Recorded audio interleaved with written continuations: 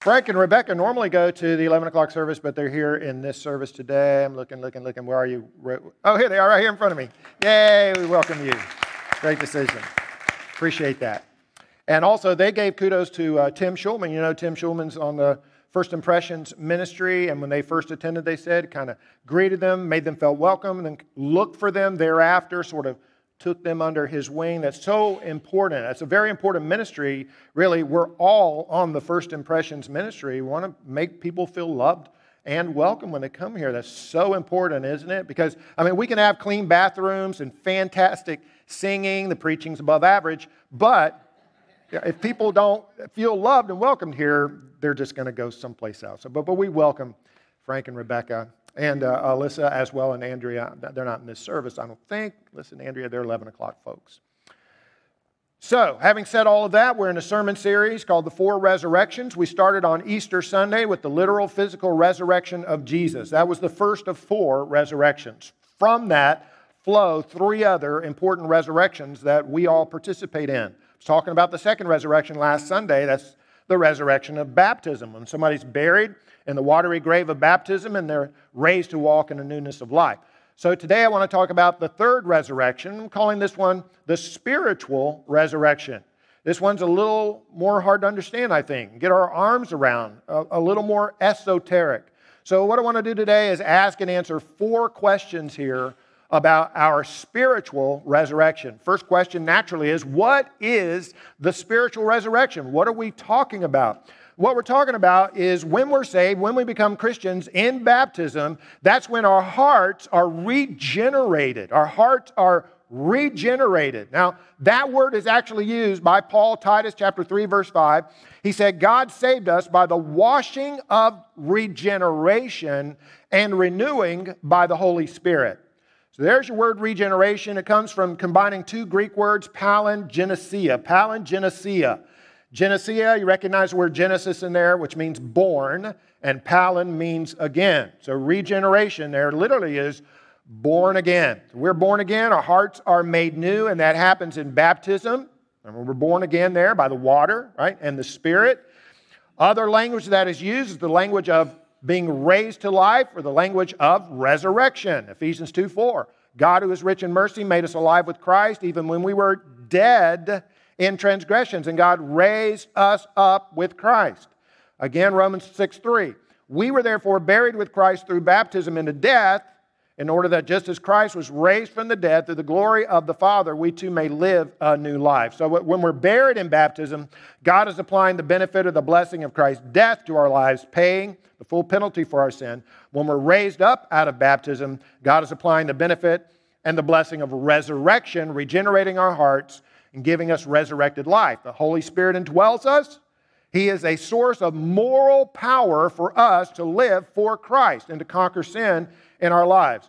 That is important because without the Holy Spirit, that's not going to happen. We are not going to conquer sin in our lives. Ephesians chapter 2, verse 1. Paul says, once you were dead because of your disobedience and your many sins. By our very nature, we were subject to God's anger just like everyone else. So that's the description of the pre-Christian condition of every person. We cannot, on willpower alone, overcome sin. We cannot muscle our way through this. We need help. We need God's help. You know who gets this is Addicts in Recovery. Addicts in Recovery get this very well. This is the book for Narcotics Anonymous. They meet in the trailer back here on Tuesdays and Thursday nights. And you know the 12 steps. You've heard of those. Let me just read you the first three out of this book. All right, number one, we admitted that we were powerless over our addiction, that our lives had become unmanageable. That's for us. That's just like admitting, I'm a sinner. I can't manage this sin.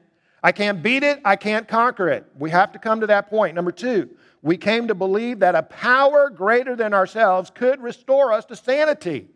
That's a person who comes to believe in God. For us, comes to believe in God and His Son, Jesus Christ. And then the third one of 12, we made a decision to turn our will and our lives over to the care of God as we understood Him.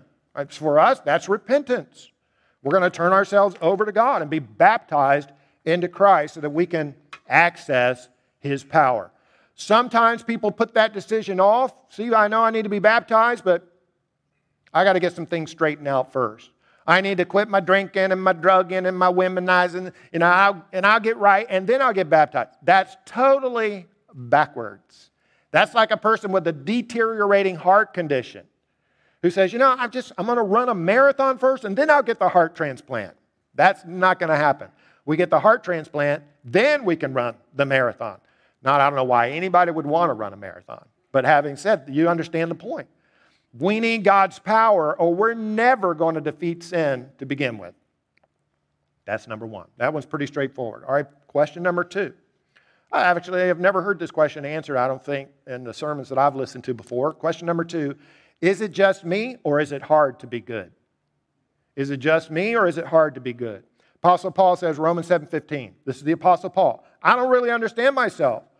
For I want to do what is right, but I don't do it. Instead, I do what I hate. So is it just me? The answer is no. The short answer, it's not just you. It is hard to be good.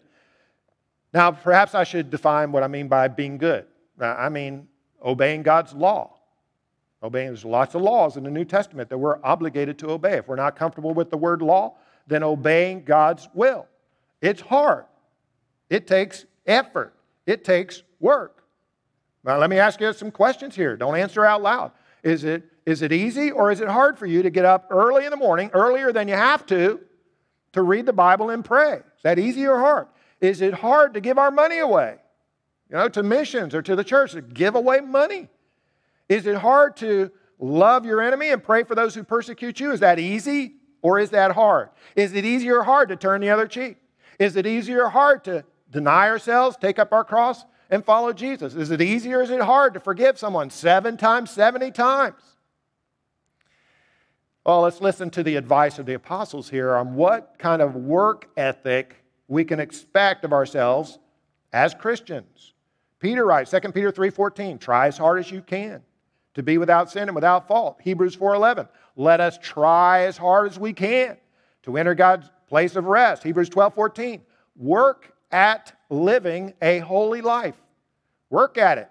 2 Peter 1:10, work hard to prove that you really are among those God has called and chosen. 2 Peter 1:5, make every effort to add to your faith goodness, to goodness knowledge. Romans 14:19, make every effort to do what leads to peace and mutual edification. Ephesians 4:3, make every effort to keep the unity of the Spirit in the bond of peace.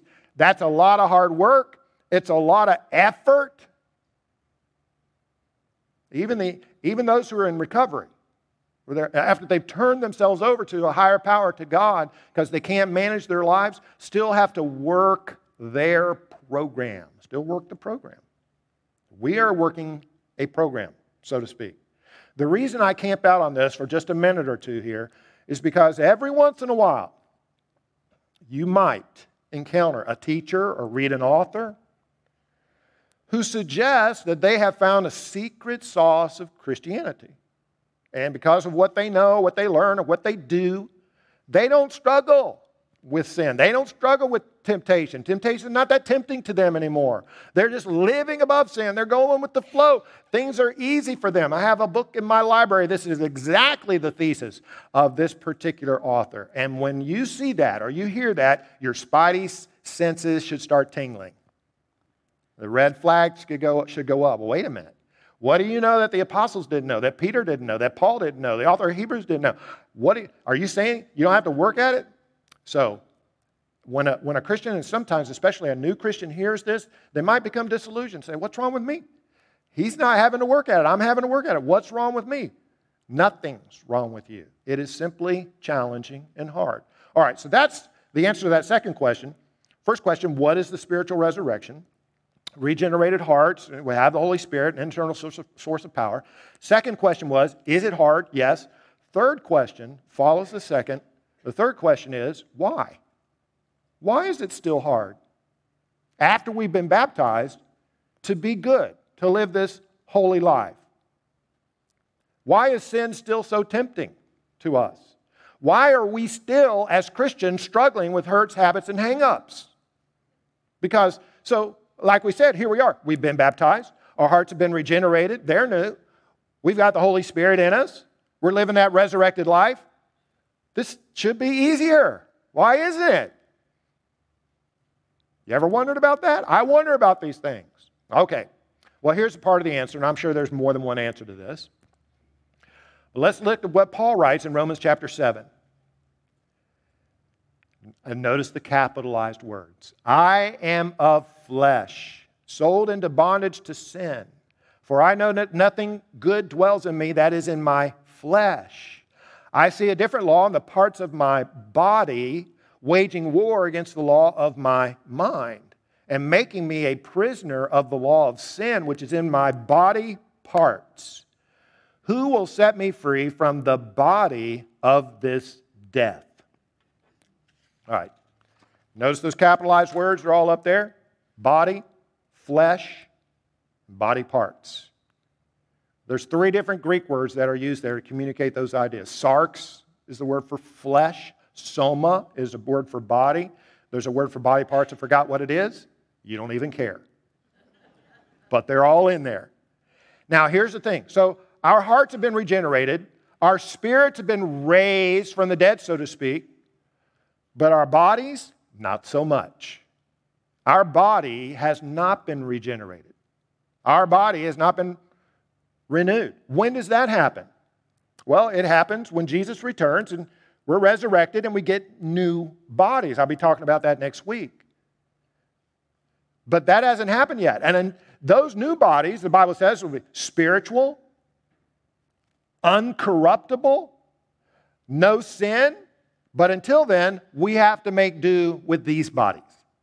And these bodies are tainted in some way with sin. Now you might say, okay, well, what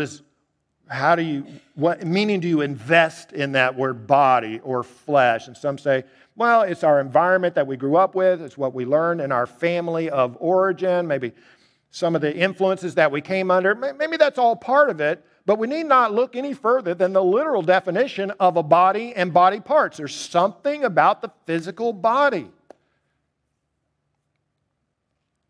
Hey, when I was a kid, we went to camp every summer. We went to church camp for a week or a couple of weeks.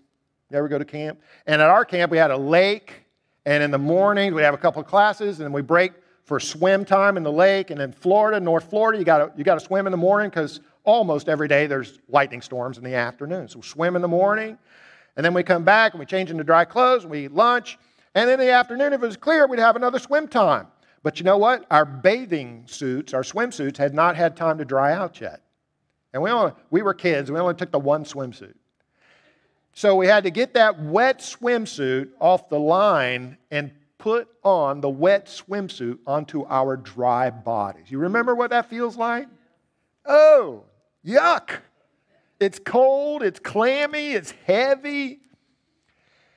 And I think about our redeemed and renewed spirits.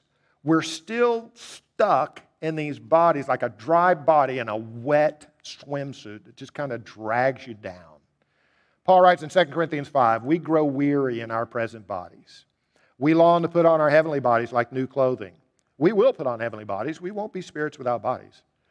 While we live in these earthly bodies, we groan and sigh. We want to put on our new bodies so that these dying bodies will be swallowed up by life. We're groaning in these bodies, all kinds of different reasons. Some of us are literally groaning because we have our aches and our pains and our physical problems. We're getting older. I don't have to convince most of you about that. But also because of we're struggling with the sin. And in this process we're going through, this process of becoming more good, of becoming more obedient, becoming more like Christ. The theologians call it sanctification. Sanctification is the progressive process of becoming holy. It's gradual, it's progressive, it lasts our entire lives as Christians. In this process, we will continue to fight and to struggle because we're spirits in bodies. Paul writes in Galatians 5:17, for the desire of the flesh is against the spirit, and the spirit against the flesh. For these are in oppositions to one another in order to keep you from doing what you want. So that's the reason why. The question was, why Since we've been baptized, we got the Holy Spirit, and our heart's been regenerated. Why are we still struggling? Well, it's not like before we were Christians. We do have an inner source of power, but still, we're not where we're going to be when we get our redeemed bodies. That's why. That's why. There's where the conflict is. Fourth and final question. All that being said, how can I lean into the Holy Spirit? How can I lean into the Holy Spirit? Now, let's put these two verses up here. I want to juxtapose two verses, two passages, one from Romans 7, one from Romans 8. Okay, I've got the Romans 7 here on my left and the Romans 8 on my right. Romans 7. I don't really understand myself, Paul says, for what I want to do, what is right, but I don't do it. Instead, I do what I hate. But then we get over into Romans 8. He says, if by the Spirit, the Holy Spirit, you are putting to death the deeds of the body, you will live. For all who are being led by the Spirit of God, these are the sons of God. It's almost as if we have two paradigms up here. And these are just selected passages from Romans 7 and Romans 8. This really characterizes both chapters. Over here, Paul has had this experience of living in Romans 7. The things he wants to do, that's not what he does. The things he doesn't want to do, that's what he does. He can't seem to string together a winning streak over sin in chapter 7. Then we get over into chapter 8, and there's a transition where Paul says, but if by the Spirit we're putting to death the deeds of the body, the flesh, and we're walking by the Spirit and being led by the Spirit, then we have victory over sin. So here's a different paradigm. We have all probably spent time in our Christian lives in both chapters. There's probably not a person in here who couldn't have written what Paul wrote in Romans 7. We know what that feels like. And we probably know what it feels like to be in chapter 8 as well and have a nice winning streak and see I'm walking in step and in tune with the Holy Spirit. It's great. So I would suggest that what we're striving for is to have Romans 7 be the exception in our lives, the embarrassing exception, and we want Romans 8 to be the rule of our lives. As a rule, we're living here in 8. This over here is the exception. We want less 7 and more 8. That'd be a good t-shirt, wouldn't it? Less 7, more 8. Less 7, more 8. And so my question is, how do we lean into the Holy Spirit? How do we lean into Romans 8 over here? Let me read you a paraphrase, Eugene Peterson's paraphrase of the words of Jesus. He writes, are you tired, worn out, burned out on religion? Come to me. Get away with me, and you'll recover your life. I'll show you how to take a real rest. Walk with me and work with me. Watch how I do it. Learn the unforced rhythms of grace. I won't lay anything heavy or ill-fitting on you. Keep company with me, and you'll learn to live freely and lightly. I like that phrase, the unforced rhythms of God's grace.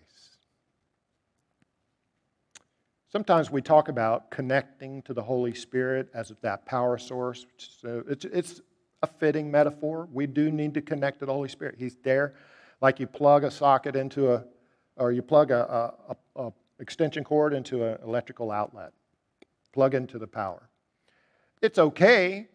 I prefer the idea of rhythms of the Holy Spirit simply because not only is the Holy Spirit a power source, He's a person. He's not a battery. He's not an electrical outlet. The analogy is fine as far as it goes, but He's a person. So we want to lean into the rhythms of the Holy Spirit. I used to go to the farmer's market often, the one that's in Fort Pierce. I buy honey, and I cook with honey, so I need a lot of honey. So I would go there. And the farmer's market there, if you've ever been to that one, they usually have live music. And people come and they set up chairs, lawn chairs, and they're listening to the band playing. And they've got a little open space in front of the bandstand.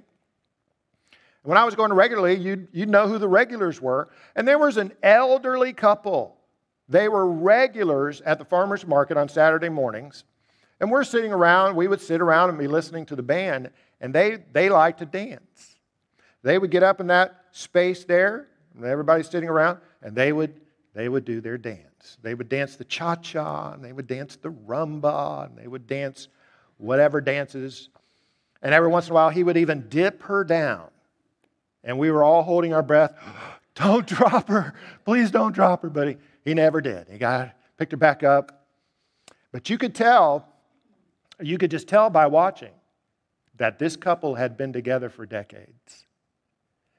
He led, she followed, and they knew each other's rhythms.